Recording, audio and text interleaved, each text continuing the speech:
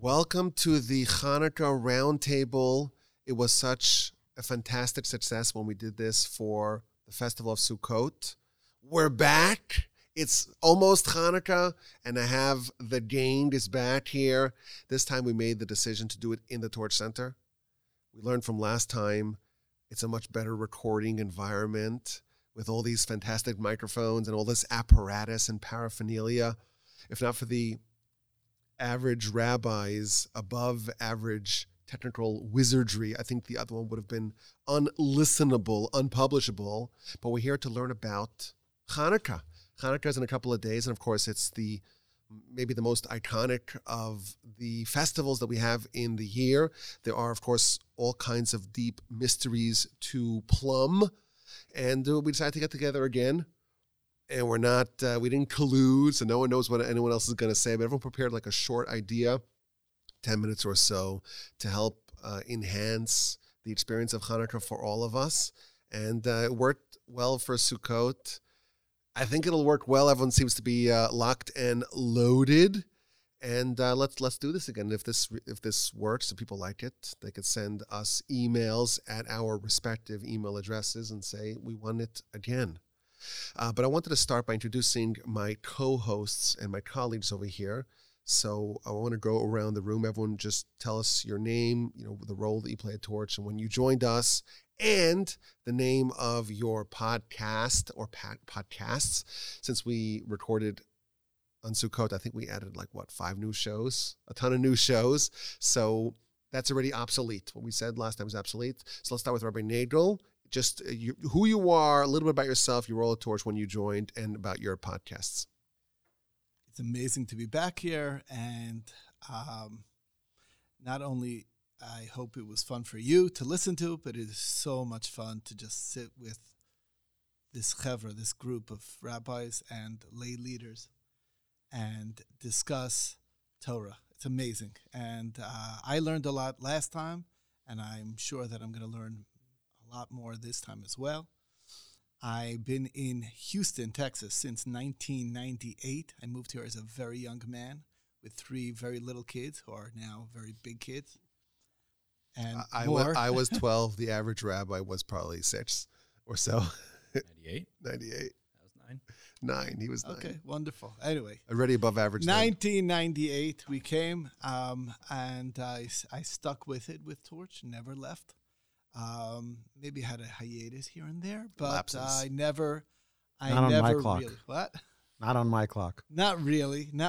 And I've been podcasting for quite a while. One of my podcasts is the Daf Yomi podcast that is done daily. It's a daily study of folio of the Daf of Gemara, of Talmud, as well as I collab with Reb Aryeh Wolbe as the Unboxing Judaism podcast, which we do right now. It's been pretty strong weekly, and it's another podcast that I love doing. I've been a guest also on Dan's podcast, but only once in a while. So anyway, it's a pleasure being here, and that's my intro. Dan, give us your story. I will take that, Rabbi, that's offer that you'll come back on the Shmuel podcast. Okay, so I got lots of ideas lined up for you. So this is Dan Coleman. I am the president of the board of Torch. I'm not only the president, I'm a customer. I think that was the Men's Warehouse. Or no, the hair. You're going to like the way you look. The hair guy one. All right. I don't know if I pulled that off right. I guarantee it. We're getting off to a rollicking start here. But anyway, that is true, is that, I got introduced to Torch because they're the ones that taught me Torah, brought me back to Judaism, taught me everything that I did not know, and I had the great honor, upon the request, to be the president of the board, which is my favorite gig ever, because I have to do very little. That's the way we like it. And I think you have to do a end-of-year appeal on the podcast, though. That's one of the responsibilities. Okay, I like doing that one. Whenever I sit across from a microphone with any of you, it's a blast. I'm always happy to do that. But like the rabbis I look up to, I started the Shemad podcast I guess, 3 years ago. And at the encouragement of Rabbi Yochai Wolbe, I decided to take the approach, like, what in the world could I offer? I have infinitesimal amount of Torah wisdom compared to all these great rabbis sitting around me, but I thought what I could do is from someone who was, especially at that point in time, who knew he was going into the trajectory of living full Torah observance, moving into a community, that I could take the listeners with me and ask the questions that I was having, and everyone could learn along with me during this process. So that's the Shema podcast. Dan, thank you so much. We're so excited to have you here on the Hanukkah Roundtable. Rabbi Aryeh. So wonderful to be here. My name is Aryeh Wolbe. I'm in Houston since 2005. It's been an absolute ride and a joy and a pleasure every single day being part of this fantastic organization, and an absolute privilege to meet so many wonderful people in our community and learn Torah together every day. With the advent of podcasting, it's become even more joyful and even more fun. And now I am host of 4 podcasts and co-host for one.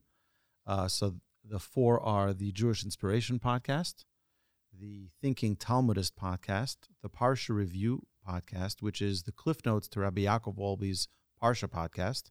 So if you want it in just like 20, 30 minutes, the whole Parsha, you got it right there, the Parsha Review. And then we have the Living Jewishly Podcast. And the Thinking Talmudist talks about Talmud, different beautiful ideas and concepts of the Talmud. The Parsha Review is each weekly Torah portion. And the Living Jewishly, what we do is we summarize one siman, one chapter of halacha every week. And we go through it. It's concise, it's clear, hopefully, and useful so people can have in 10 minutes an entire chapter of halacha. The one that I co-host with Rabbi Nagel, a very, very precious podcast, Unboxing Judaism, and that is such a delight because we get to talk about relevant topics and have a discussion about things that are on people's mind. Just recently, we published a podcast on anti-Semitism and what's recently been going on. And it's really interesting to hear Rabbi Nagel talk about it. I really love his insights and his wisdom. So, thank you. Well, thank you. I feel like if someone dedicated their life to just listening to Torch podcasts, it could be like a 9-to-5 job. Definitely. Which is what we want, right? 9 to 5. That's, maybe while you work on your widgets, you could study Torah with Torch. Rabbi Busko. Shalom Aleichem, ladies and gentlemen, friends and family and everyone else. I am Chaim Busko. I've been in Houston, also known as the Average Rabbi. I came to Houston in the summer of 2019 because I was actually thinking about coming to Dallas from Jerusalem, and I called my old mentor and friend, Rabbi Yaakov Wolbe, who is the only person I knew who lived in Texas, to ask him about Dallas, and he said, forget Dallas, just come to Houston. Mm-hmm. And I agree. Thank God. I agree as well. I'm very grateful for this opportunity. I'm so happy to be here. I really believe that it's the greatest opportunity for an outreach rabbi is to work for this organization. I truly believe it. And I'm very grateful for the opportunity and to share Torah with you. So one of the things that I noticed before coming to Houston was if I'm going to do outreach and use media in a way to reach people, I saw all of these selfie videos, these like vlog style Torah ideas that outreach rabbis were doing, and they were absolutely horrible. I was like, I don't want to watch this. Why would someone who's not interested in Torah already want to watch this? So I realized I got to do something different, and that was the impetus to start the YouTube channel that we have called The Average Rabbi, where I sort of developed this persona and developed Torah ideas in a way that's satirical in terms of the delivery and the humor, but it's real Torah content. So hopefully it'll be entertaining to some of you. Maybe you'll get it. Maybe you'll think this is not my style. Let's say that. It does have a style, shall we say? Yes. So it's newly revived. We put out a video recently, and please God, more to come very soon. In addition to that, I have a podcast called What is Judaism, which is an all-encompassing series that really goes through all of the beliefs and philosophies of what Judaism is, which if you know nothing about Torah, I mean, that's really where you got to start, right? Like, what is Judaism all about? What is the religion? Give me a crash course in the entire religion. And this is a series that's based on the text by the Ramchal, Rav Moshe Chaim Luzzatto, written in the 1700s, called The Way of God, Derech Hashem. And the format of the podcast is I took a student of mine who we've become good friends recently within the last 6 months, who came from no education, no background whatsoever, and got interested and started, said, teach me about Judaism. So perfect. The format of the podcast is I teach him this text and translate it into plain English that someone with no background could understand, and he processes it, and he's incredibly intelligent and insightful, and so he tries to internalize it and asks the relevant questions, and it's a great format for someone who's never been exposed to Judaism to get the full picture and hear someone's perspective that's learning it from the first time as well. Unfortunately/fortunately, we're going to take a hiatus. Very fortunately. We're going to take a hiatus from the podcast, from recording episodes for a little bit, because Joe is going to yeshiva. Wow. He can't record from yeshiva? Well, we'll see. Can we find the next Joe? Just plug in the next Joe. Is there a generic Joe? Kama Yosef Ika Bashuka. How many Joes are in the marketplace? It's a good point. It's got to be for another podcast, though. Joe's the right guy for this one. So we're excited to send him off. Please God, he'll be leaving within the next week. Where's he going to yeshiva? He's going to the illustrious Aish HaTorah, where I went many, many years ago, where I began my Jewish education at the age of 20. Wow, in Jerusalem. So, in Jerusalem. Wow.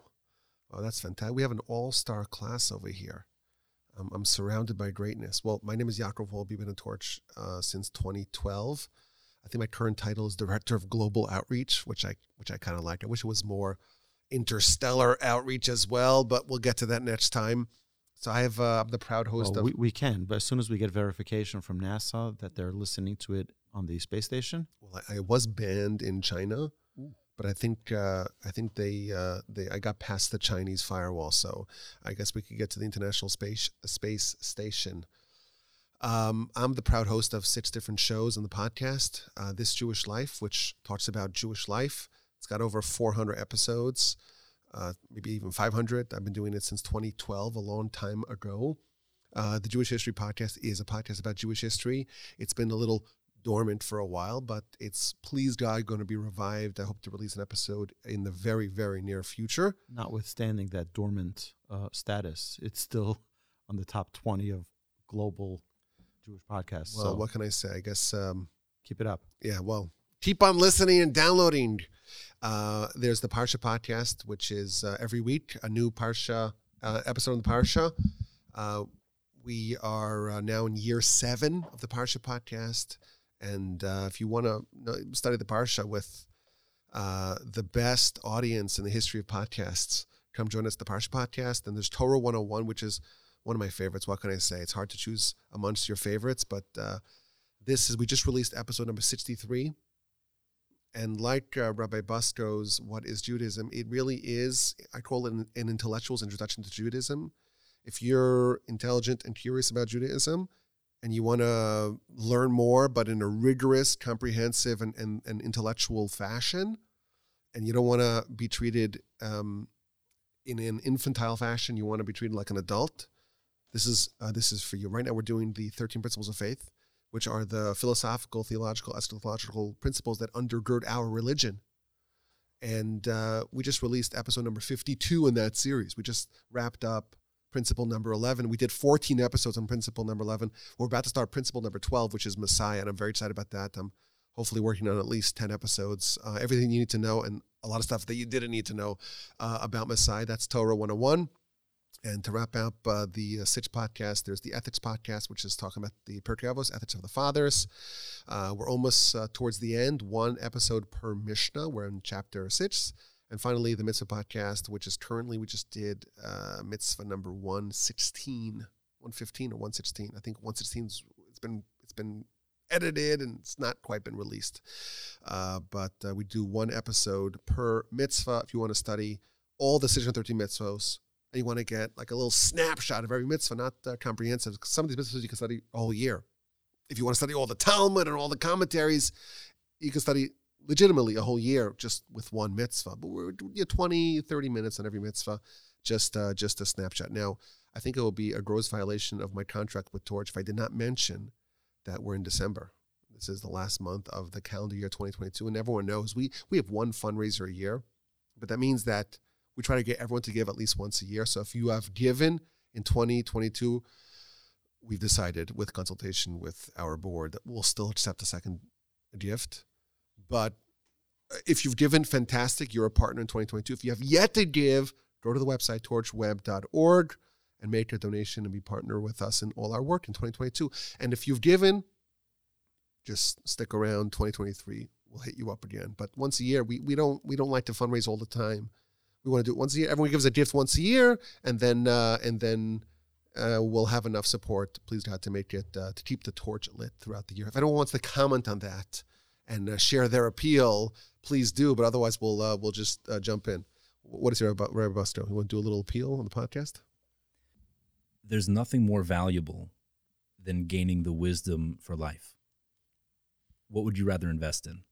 I think it's as simple as that. It's not just gaining the wisdom It's of the life. FTX, the real FTX, like full Torah experience. Oh, gosh. It's the full Torah experience. Oh, this is not the rebrand I wanted.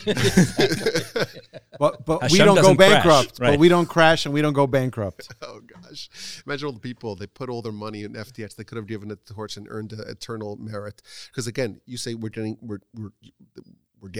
people are getting wisdom for life, but when someone supports us, they're also giving wisdom for life for innumerable people. So your money does go a long way. And we're very fortunate to have an incredible team here. But I look at everyone who contributes as a team member. So this is the easiest way to get on board to help spread the word of the Almighty, to spread Torah in the world. So thank you all for support, torchweb.org. Let us begin. Rabbi Nagel has a seniority, so he's going to get us started with an idea on Hanukkah. Let's hear what Rabbi Nagel has to say. Amazing. So first of all, there's like a Mishnah that discusses the various students of Rav Yochanan ben Zakkai. And it takes, and he says something very fascinating. He said that if you put all the wise men on one side and you put this particular rabbi on the other side, he will outweigh them all. Now, that's not exactly the way I would describe Hanukkah, but it certainly is unique in terms of holidays that just stands alone and stands different than every other holiday. And the real question is, why is this holiday different than all other holidays?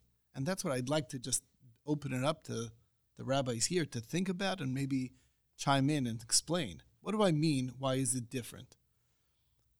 So most people are quite aware of the fact that typically the way Jews celebrate holidays is with a festive meal. There is no requirement at all of a festive meal on this holiday. You have to eat some donuts, though, no? It's not a requirement. It's not written anywhere that it must be, that you must gain weight or anything like that. That's odd. Where's the festive meal? It's just, there is no refraining from work that is required according to the law in this holiday. Other holidays have that kind of concept. We need to not do work or something. It's a holiday that is unique in terms of when it is. Holidays are always in the center of the month when the moon is full. Here's a holiday at the waning part of the month. The 25th, there's only 30 days. There's very little left to the moon. And there's a reason why the holidays are at the height, because they really connect very much. The only holiday that isn't that way are holidays that are related to another holiday. For instance, like the beginning of the year. So obviously it's not going to be when there's a moon. If it's the beginning of the year, it's also the beginning of a month. Yom Kippur is 10 days later, so it's not exactly at the height of the month. But the holiday of Sukkot is on the 15th, as well as the holiday of Passover is on the 15th of the month. The holiday of Purim is on the 15th of Adar, 14th of Adar, depending on where you are. Tu B'Shvat, the Arbor Day, Jewish Arbor Day. Tu B'Av. Holidays typically are always at the height of the month, and here it's at the waning part of the month. It's at the weak part. It's strange. It's a strange holiday in so many ways. That's such an interesting question. I love that question. The holidays are all bunched together at the first half of the month when the moon is in its waxing stages, or when it's at its apex, its apogee, I think it's called. I made that up. I don't know. But it's so unusual. This is the 25th of the month, so it's the moon is all the way at the end. Interesting. It's all the way at the end. Well, Shavuos is towards the beginning of the month. But it's Right, month- No, so they weigh each other out. No, but like you said, it's that way because it's exactly 7 weeks 50 after days, yeah. Passover, so it's connected. So to that's Passover. right. That's what I was trying to explain. When it's connected to a different holiday, you kind of get it. But here, it's a standalone holiday that's at the waning part, again, the weaker parts of the month. And it's in the dead of the winter also, which is also strange. You know, like it's at the darkest part of the year. The days are, at least in the Northern Hemisphere, days are extra short here. Shabbos comes in so early. We're very popular in the Southern Hemisphere, I must Southern say. Hemisphere. Yeah, we got a lot of listeners in Argentina and Okay, but they know Brazil they're and upside down. Australia. They're like, what winter? We just started the summer. So these are like some of the questions that really one needs to think about. Why is this holiday so unique? And hopefully what you'll hear today are answers to some of the unique qualities of this holiday. On the just the other day in the Unboxing Judaism podcast, so we touched a little bit on Hanukkah. And it really is, to me, a hint of what Hanukkah is all about.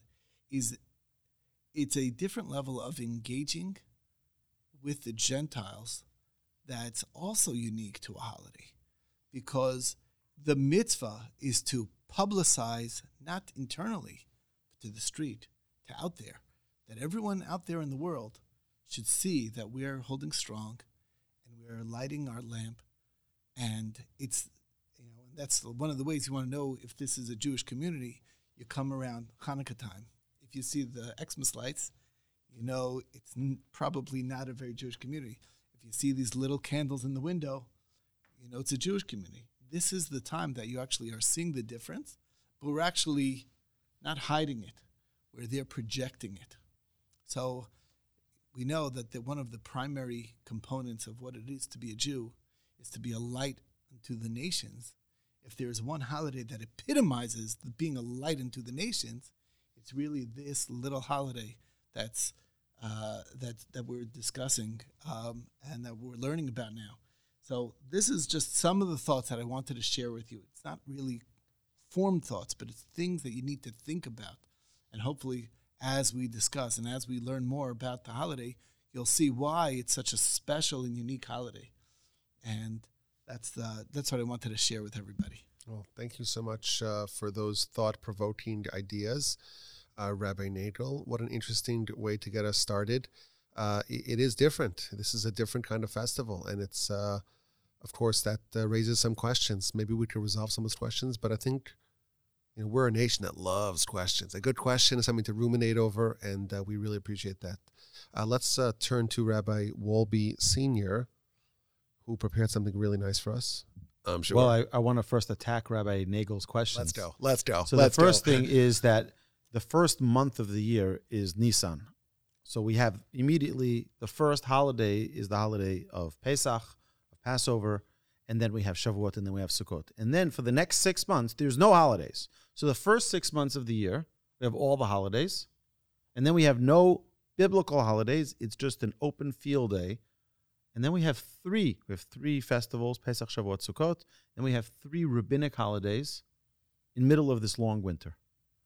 I would like to suggest that each one of the biblical holidays reflects one of the rabbinic holidays, where you have Pesach, which is the foundation of our emunah, the foundation of our faith, is replicated in the holiday of Hanukkah.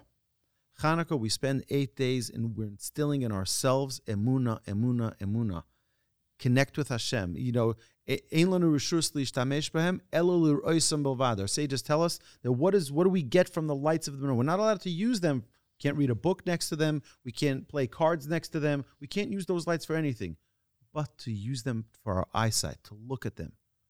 Our sages tell us, when you look at the menorah, you're instilling into your soul emunah. It's 8 days of emunah. So it's reflecting the holiday of Pesach. Shavuos is the holiday of the Torah, where we receive the Torah, and that's what Tu B'Shvat is. Tu B'Shvat is the Rosh Hashanah for the trees, and we know that the tree is the Eitz Chaim Hilam HaChazikim Ba. So we have the parallel between Shavuos and Tisha B'Av and Tu B'Shvat. Then we have Sukkot, Rosh Hashanah, Yom Kippur, Sukkot, and Purim.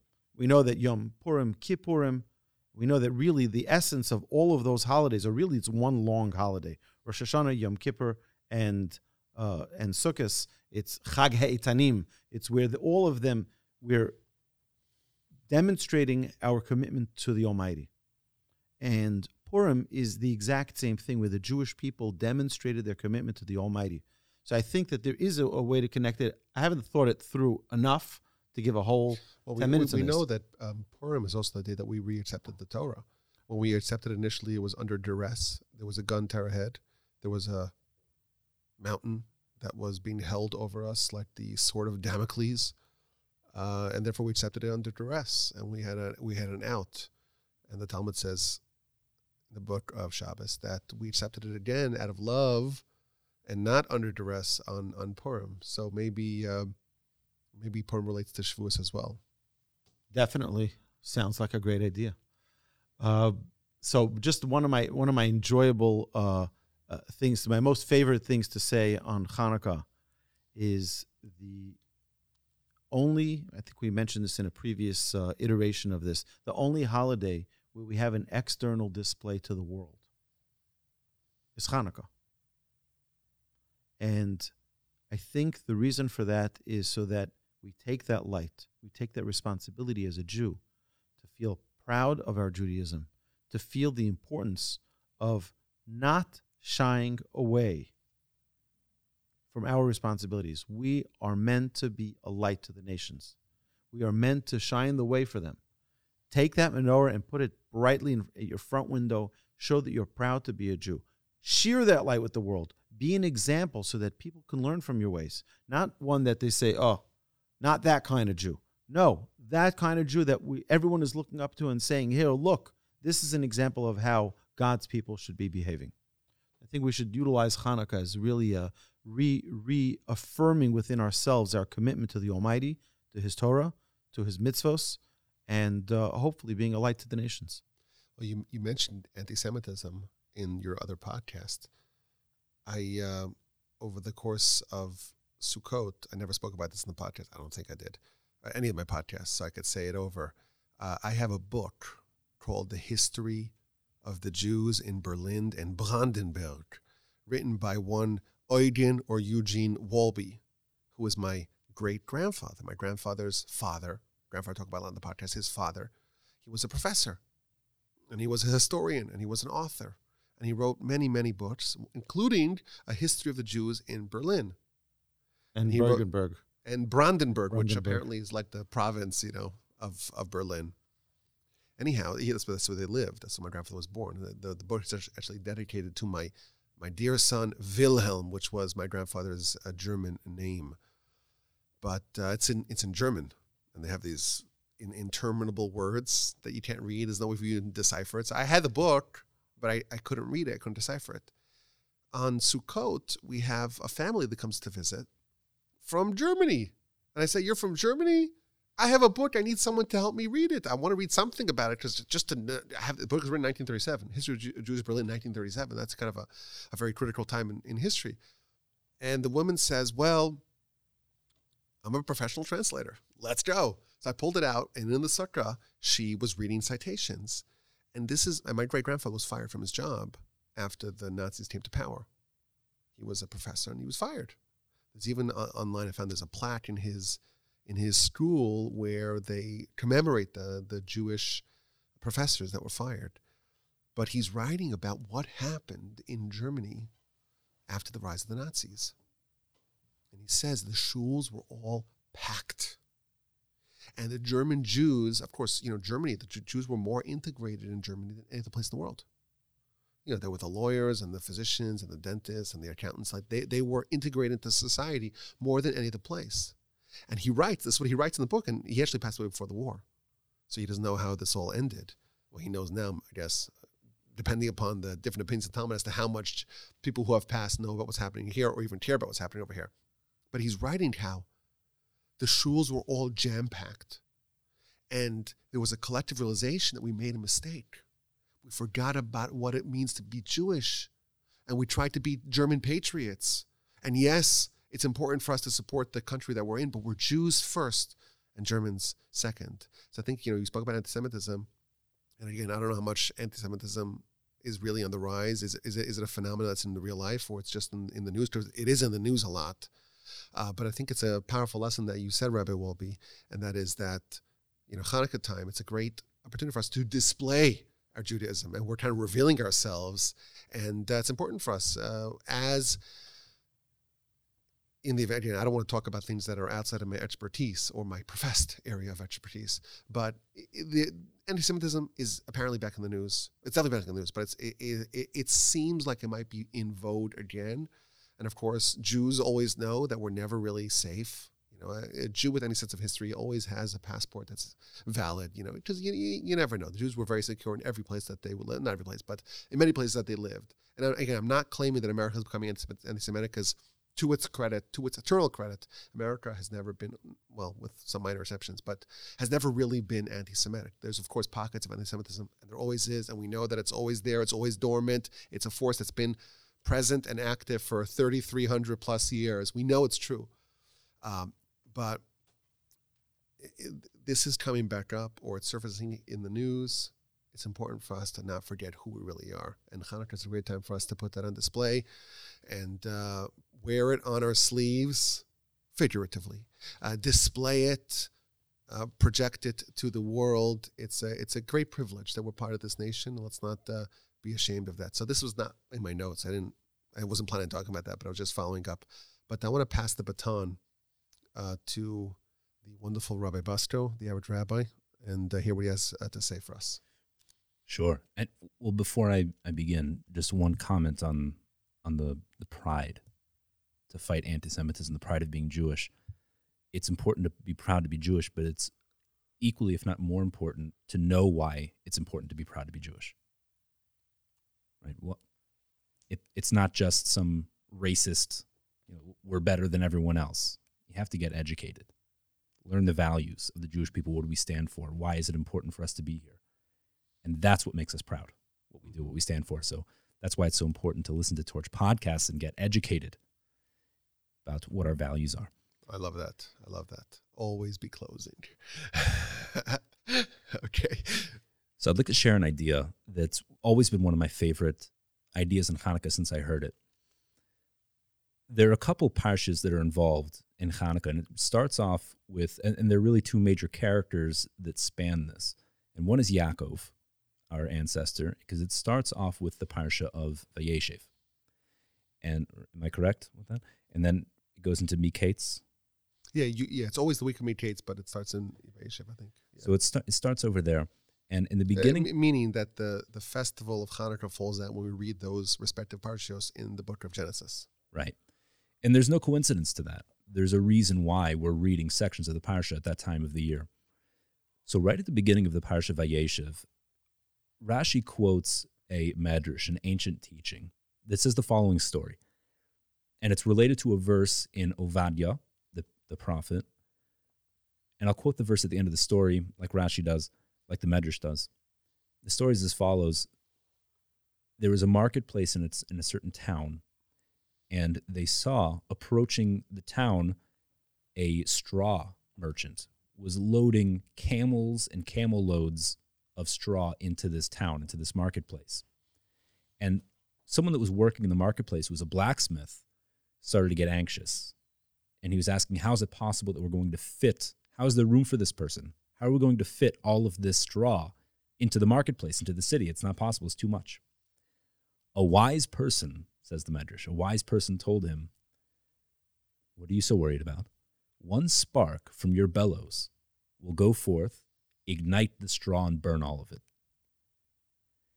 As it says in the verse, the house of Jacob is fire, the house of Joseph is flame, and the house of Esau, is like straw.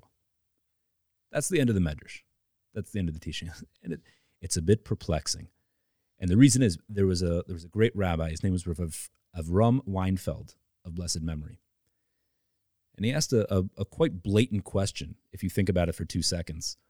What's the great wisdom of this guy? You know what his advice was? This person's so distraught. How are we gonna find room for this merchant to bring all his straw in? And you know what the wise person tells him? Oh, you know what you should do? Burn it all. Commit arson. Great. Why not just murder the guy? Get him out of here. What kind of advice is this? Why is he so wise? What is this? What's he telling him? So Rabbi Weinfeld explained he wasn't giving him practical advice. He wasn't telling him that he should commit arson and burn all of the wares of this incoming merchant. He was just making a point. He was illustrating something. He said, you're so worried, you're so anxious about all of this volume of straw. But I'll tell you something. One spark from your bellows could ignite all of it and burn it. What does that mean? If it had not been straw, if the same amount of volume of merchandise had been, let's say, logs of wood, a spark wouldn't do anything to that. And the difference is because wood is dense, it's substantial. In straw, there's nothing to it. It's fluff. It's a paper tiger. It's nothing. There's nothing to it. He says, you're so worried, you're so distracted about all the straw. It's going to fit. Don't worry. It looks like it's really big, but you could crush it down. It's going to fit. There's really nothing to it. It's insubstantial. And that's the message of Hanukkah. The message of Hanukkah, and that's why it's written in these parashas over here, this message that we seem overwhelmed by the world, by our enemies that come at us. And this applies on a socio-political level when it comes to national enemies, but this applies on an internal, personal level as well. We get so distraught and overwhelmed and intimidated by quantity. How could I possibly overcome the desires that are so strong from the physical world? How could I fight my enemies? They're so much larger than me. And the message is, you're so distraught and distracted by all of the quantity. I'll tell you something, the quantity means nothing. It's absolutely valueless. It's insubstantial. One spark, the spark is from Jacob, from Yaakov, one spark of true spirituality, of true genuine desire to be connected to God will devour all of that illusory physicality. This is a time that wakes Jews up. And we might feel bad about ourselves about how little we're doing in terms of our lifestyle and our spiritual practices. And we might think, how could I possibly do all of the things that are required of me? And how can I fight my evil inclinations and overcome all of these things? And what we need to be aware of, especially during the time of Hanukkah and a time of darkness and a time where we're feeling weak and uninspired, that 1 ounce, just the tiniest little spark of genuine desire to connect to God, is incomparably more valuable than all of the rote practices that we could run through. So when we want to get inspired, we want to move forward in our spirituality, what do we take from Hanukkah? Take one thing that we're connected to and do it with all your heart. Do it with passion and desire. Do it with love. And that one little spark will take over everything. Wow. I was mesmerized. That was incredible. Beautiful. Rabbi Basra. Fantastic. Thank you so much. That's fantastic. Thank you. And is that the spark of Hanukkah? That's what you're saying, like the menorah. That's right. That's the light that we're lighting in our homes. It's in our soul. I thought it was a spark from torch. Oh, wow. Just want to say that a lot of what you said really relates to the fact that it's in the darkest time of the year. It's at the end. It's the waning part. It's when Jews feel their weakest. That's when it's time to remember Hanukkah. That's specifically at this time when Hanukkah is needed to shine a light. A little bit of light goes a very long way to banish the darkness. Especially in the darkness. Wow, that was incredible. I love it. Thank you so much, Rabbi Bastro and Rabbi Nagel. Dan, we're ready to hear from you. I hate going after amazing rabbis. That's fine. You just go. They want me to announce that Rabbi Nagel is leaving, but he's still deeply embedded in our heart. Exactly. Okay. He has to go to some Torah engagement. So you appreciate it. You hate going after Rabbi Bastro. It's tough. Someone has to do it. I know. Well, after all of you. But it was great just listening to all those ideas and sort of merging them with the thoughts that I've been considering. And it's very similar thoughts this time of year when it comes to Hanukkah. One, it's a holiday I'm very passionate about, and I'll explain why. And it's also one that gives me a deep sense of gratitude. So why am I passionate about it is because when I look at my family heritage, like many Jews today, I know, like everyone, if I were to go back and look, whether it was not my grandparents, and it was not my great-grandparents, but maybe my great-great-grandparents, somebody at some point on both sides of my family were Torah-observant Jews. And then I look at somehow that devolved to a point, and I don't mean that in a disparaging way about my family, and I'm very thankful for all of them, but somehow the Judaism devolved to a point where this time of year in our living room, one side of the living room had a menorah, and the other side had a Christmas tree. So what went awry? And what I will say is that it is that the internalization of what Hanukkah is about got lost. Somewhere along the line, they did not get taught what you rabbis taught me early on.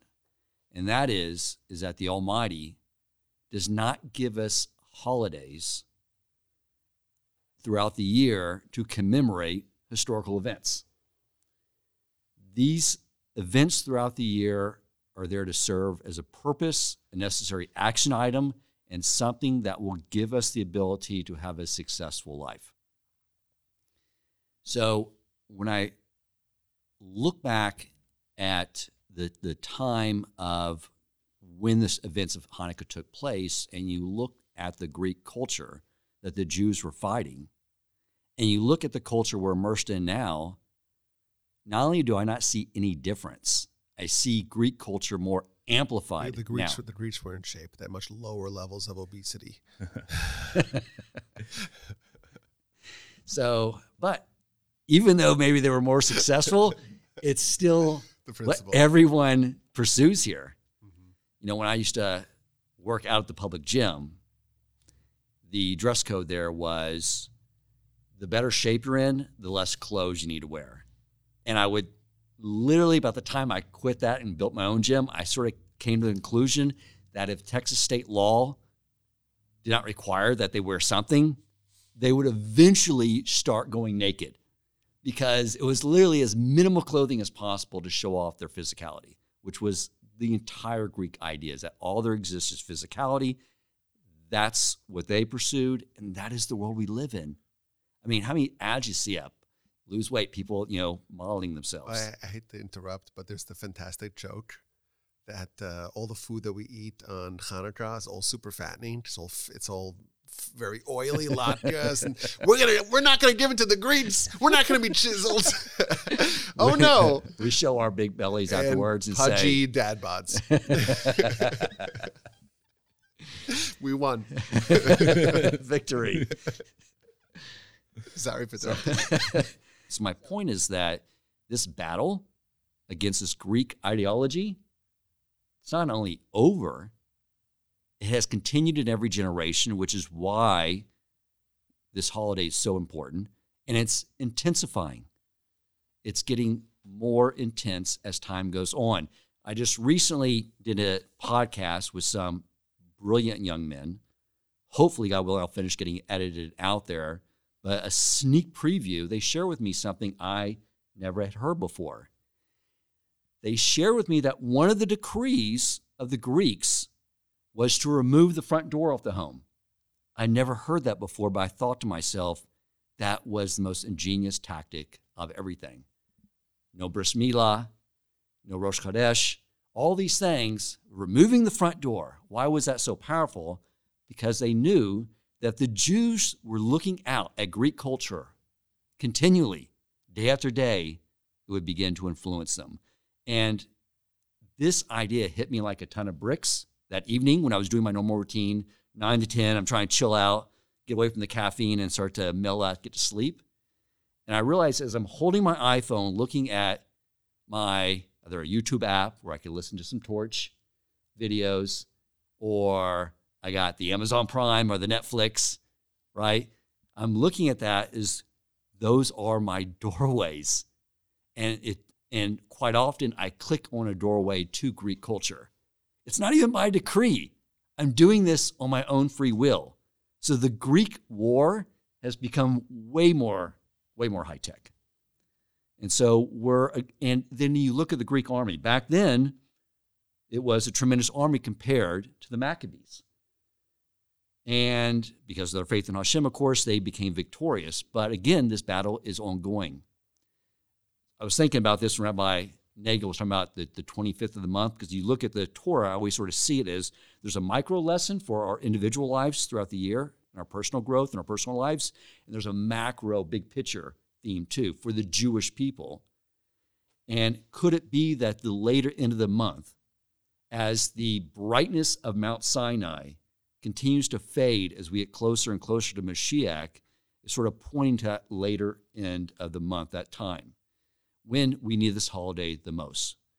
Because when you look at the Greek army today, those spewing, atheism, they may be praying to other gods, but just like the Greeks, they're gods that are not the real true God.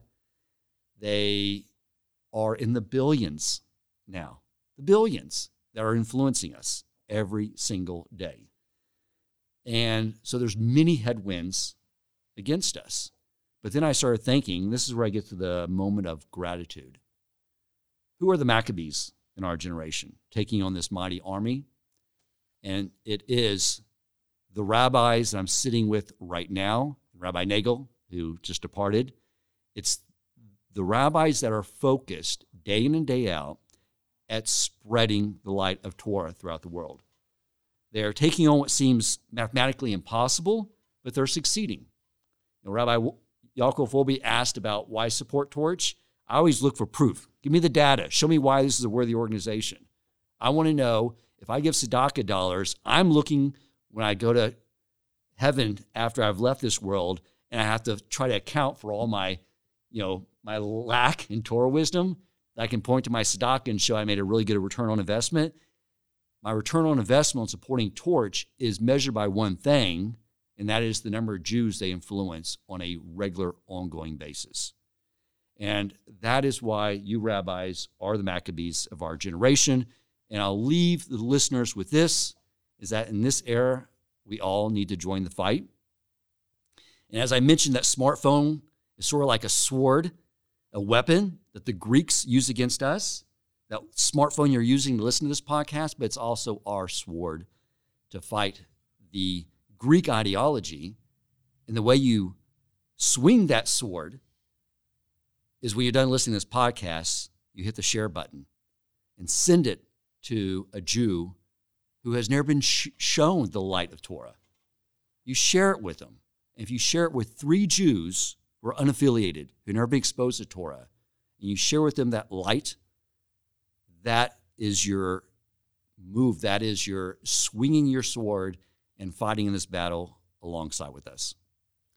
I absolutely love it. The Greeks wanted to give us their culture through the door, and we're taking the menorah and placing it by our door and sending it back at them. Exactly. And our little flickering light of the menorah can outweigh all their darkness. I absolutely love that. That's a great way. Maybe we should rename Torch like after something that gives light. Oh, okay, we already did that. Okay. I have an idea I want to share. Y'all have energy for this?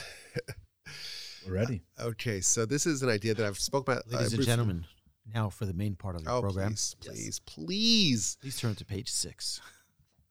So Rabbi Bastro spoke about the parsha of the week that Hanukkah falls out at. According to some of the commentaries, there is a hint to Hanukkah elsewhere in the Torah. Of course, the menorah that we light on Hanukkah is not exactly the same menorah that they had in the temple, but it's based upon the miracle that happened to the menorah in the temple. And of course, the menorah in the temple, we read about in the Torah, about the menorah in the temple. And in the book of Numbers, it tells us that Aaron is told to light the menorah. And Rashi points out the curiosity that part of the Torah comes immediately after the inauguration of the tabernacle. And all the tribes, the heads of the tribes, brought these very elaborate tributes on 12 successive days after the inception of the tabernacle. But there was one tribe that wasn't present there, that didn't have a role there. That's the tribe of Levi. And Aaron, of course, as the high priest, the high Kohen, he's really the head of the tribe of Levi. And he was a little dejected. All the other tribes get their day in the sunlight and the spotlight, and the tribe of Levi does not get. Immediately after that, we have the menorah. So Rashi says, well, there's a reason why there's this juxtaposition, because God is reminding Aaron, well, you have the menorah, and the menorah is way better. Don't worry about them. They got something, okay, but what you have is much better. That's what Rashi says. Now you read Rashi's talking about the menorah that he lit in the temple. You look at this incredible comment of Ramban. Ramban's not happy with the way Rashi interprets this idea. It's based upon a midrash. Rashi says, well, if God's trying to comfort and console Aaron, why is he telling him about the menorah? Like, what about all the sacrifices? What about Yom Kippur? What about the Ketorah? There's a lot of things that Aaron does that no one else does. Why is the menorah specifically? Why is that the consolation to Aaron? So he says, he reinterprets the midrash. He says, this is the inauguration of the tabernacle. Hanukkah is the re-inauguration of the temple.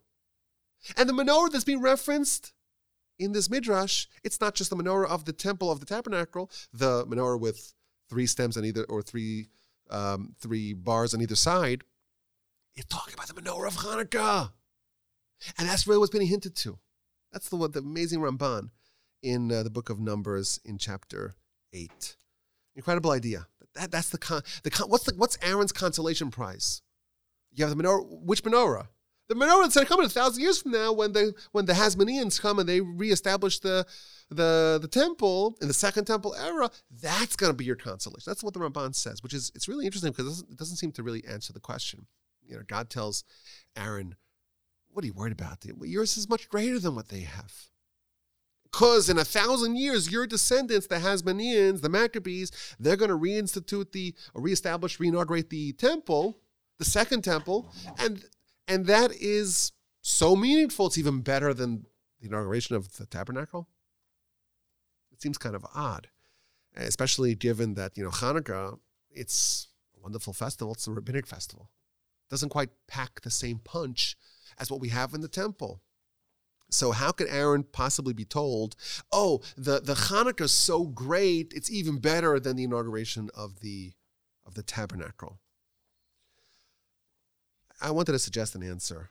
It goes like this. And this does fit in nicely, does dovetail with some of the ideas that were shared here earlier. It's interesting, we have a few mitzvos that entail us lighting candles. Of course, every Shabbos we light candles. And on Hanukkah, we light candles as well. But it's interesting, if you study these two mitzvahs, they're almost opposite mitzvahs. So, for example, we talked about the Hanukkah candles you're not supposed to use. The Shabbos candles are specifically there for you to use. The Hanukkah candles, they have to be facing outwards. The Shabbos candles have to be facing inwards. Hanukkah candles, you must wait till it's dark to light. Shabbos, you better light before it is dark. What is the interplay between the two mitzvos that seem to be similar? Light candles in your house, but they seem to have very different meanings. So I wanted to suggest that Shabbos is a measure of the world to come. Hanukkah is really about what we do in this world. The Talmud tells us that the Olam Haba, the world to come, is like the sun. there's tons of light. Outside, it's not dark. Hanukkah is when it's really dark outside.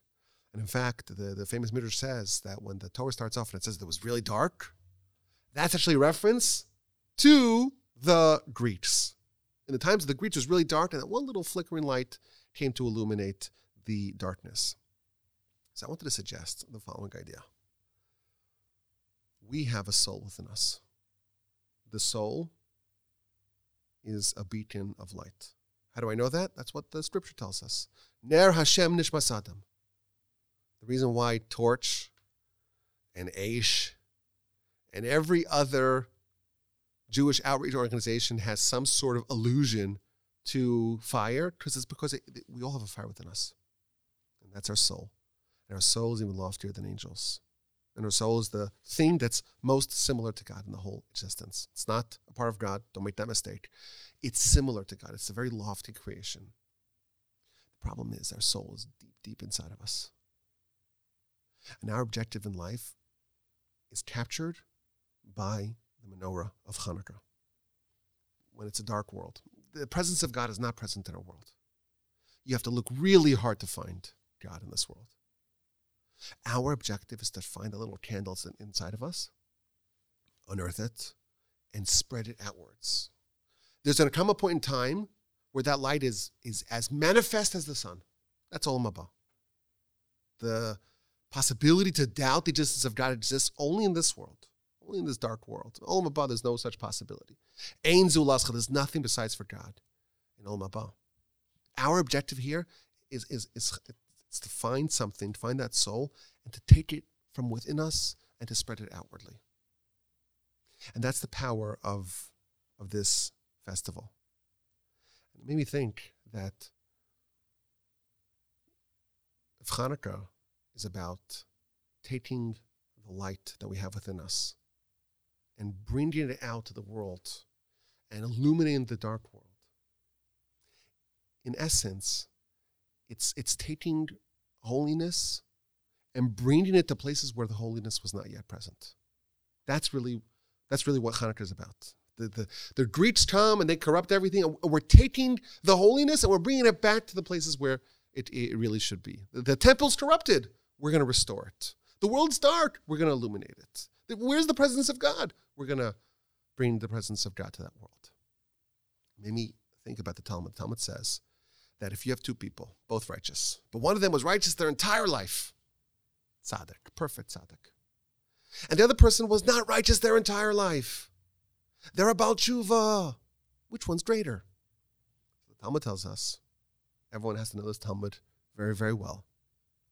The place where the Baal Tshuva stands, the completely righteous person cannot stand. If someone is a penitent, they have repented, they're on a higher level, they're closer to God than the person who never sinned, which is an incredible thing. Aaron, when there's a tabernacle, when we have Moshe, we're surrounded by the clouds. There's illumination as far as the eye could see. The presence of God is totally palpable.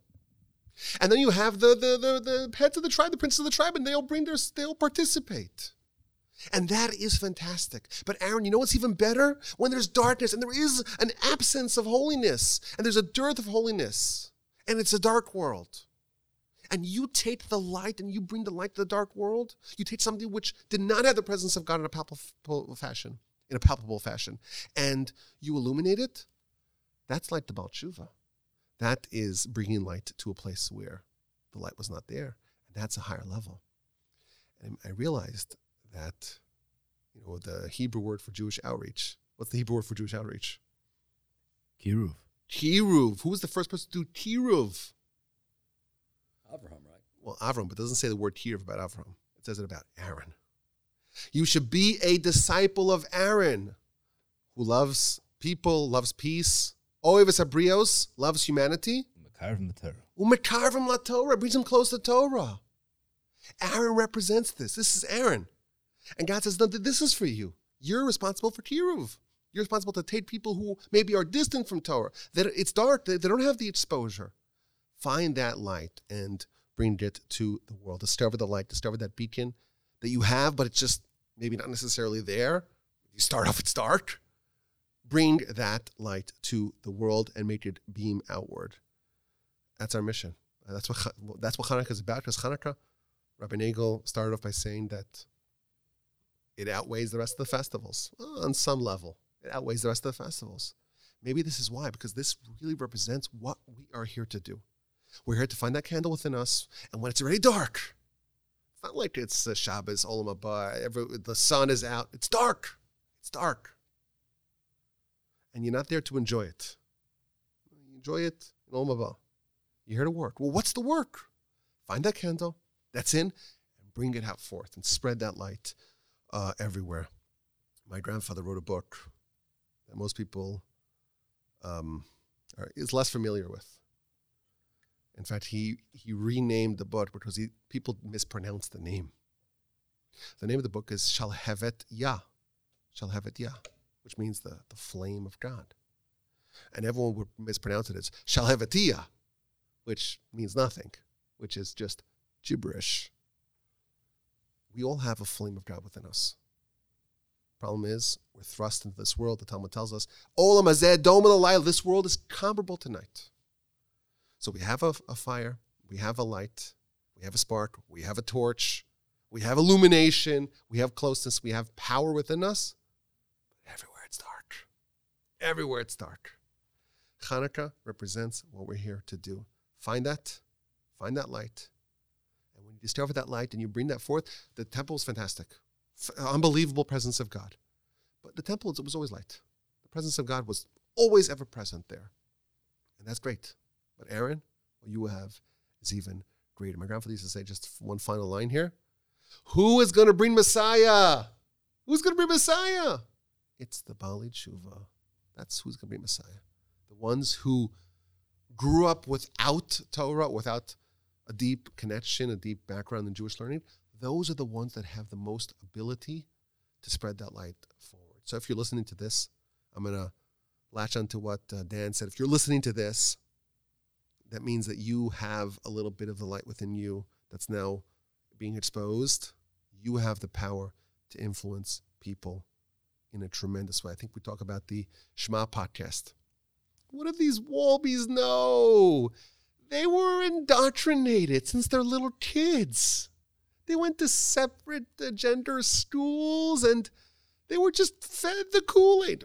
It's a tasty Kool-Aid this time, but they don't know anything. They can't relate to Dan Coleman when he was 40 years old. He himself says, I don't want to misquote you here, but you grew up, you were an atheist, right? Yeah. And someone like that comes all the way to Torah and moves into a community of Torah observant Jews and starts a podcast. That is the real power. So yes, we're going to do what we can to help spread the message, but you, if you're listening, if you haven't stopped listening already, 20 minutes ago, if you're still here, know that you have power within you as well. And this is the lesson of the festival. And this is the mandate that we all have. Once we discover a little bit of the light that we have within us, spread it forward. I thank you all for listening. That's beautiful. Thank you, Remy. Oh, thank you. Magnificent. Any final thoughts? Any final appeals? You know what's great about Hanukkah is that you can start the sentence, Hanukkah is all about, and you could say about 800 different things, and it's probably right. But doesn't that work for every festival? I think it's especially true with Hanukkah. And you can't have donuts on Pesach. Matzah donuts. There's so much Torah in Hanukkah, and it makes this kind of thing frustrating because I'm sure we all have 300 things to say. Maybe next year we'll do one for 8 nights. I love it. While eating donuts, latkes. Well, this was fantastic. I'm going to let everyone share their email address. If someone wants to reach out, go ahead, Rabbi Busko. You'll go first. You can reach me at theaveragerabbi@torchweb.org. Excellent. And you can reach me. This is Dan Coleman at president@torchweb.com. .com? One more time. President@torchweb.org. You got to keep that in because once people hear that little... It's okay. .com also works. They actually remember it. It's actually... With torchweb.com works also? It also works. Are you serious? Yeah. It just redirects? I didn't know that. He made in buffers for me because he knew I'd... Okay. Rabbi Wolbe? Your name at torchweb.org. Oh, that's a catch-all. That's a catch-all email. No, but it's awolbe@torchweb.org, AWOLBE at torchweb.org. Well, my email address is rabbiwolbe@gmail.com. I do have a torchweb.org email address, but I've found that it's just easier with the gmail.com because everyone can seem to remember that. However, once we're on the topic, torchweb.org. If you want to support the great work of Torch from the Torch Center and the fantastic work of the average rabbi, who is the king and the dictator of Torchwood, which is Next Gen Jewish Community. Read more about that on the Thriving website. Jewish community. Yes, and the great work of Dan Coleman, the lay leader here at Torch, and of course the fantastic work of Rabbi Aryeh Wolbe and the Torch Center, and all the fantastic work here that we do. Torchweb.org. Make a donation. Be a partner. Thank you for listening. Have an incredible Hanukkah. And if we get a positive response, maybe we'll do this again for, I don't know, Tu B'Shvat. It's so much fun. I hope the audience wants it back again. I love this. I have to prepare like a fifth of a podcast. I love it. It's fantastic. I would just get together and just chat. Maybe we should do that every once in a while. Love it. Well, thank you all, and Thank happy you. Hanukkah. Have a beautiful Hanukkah.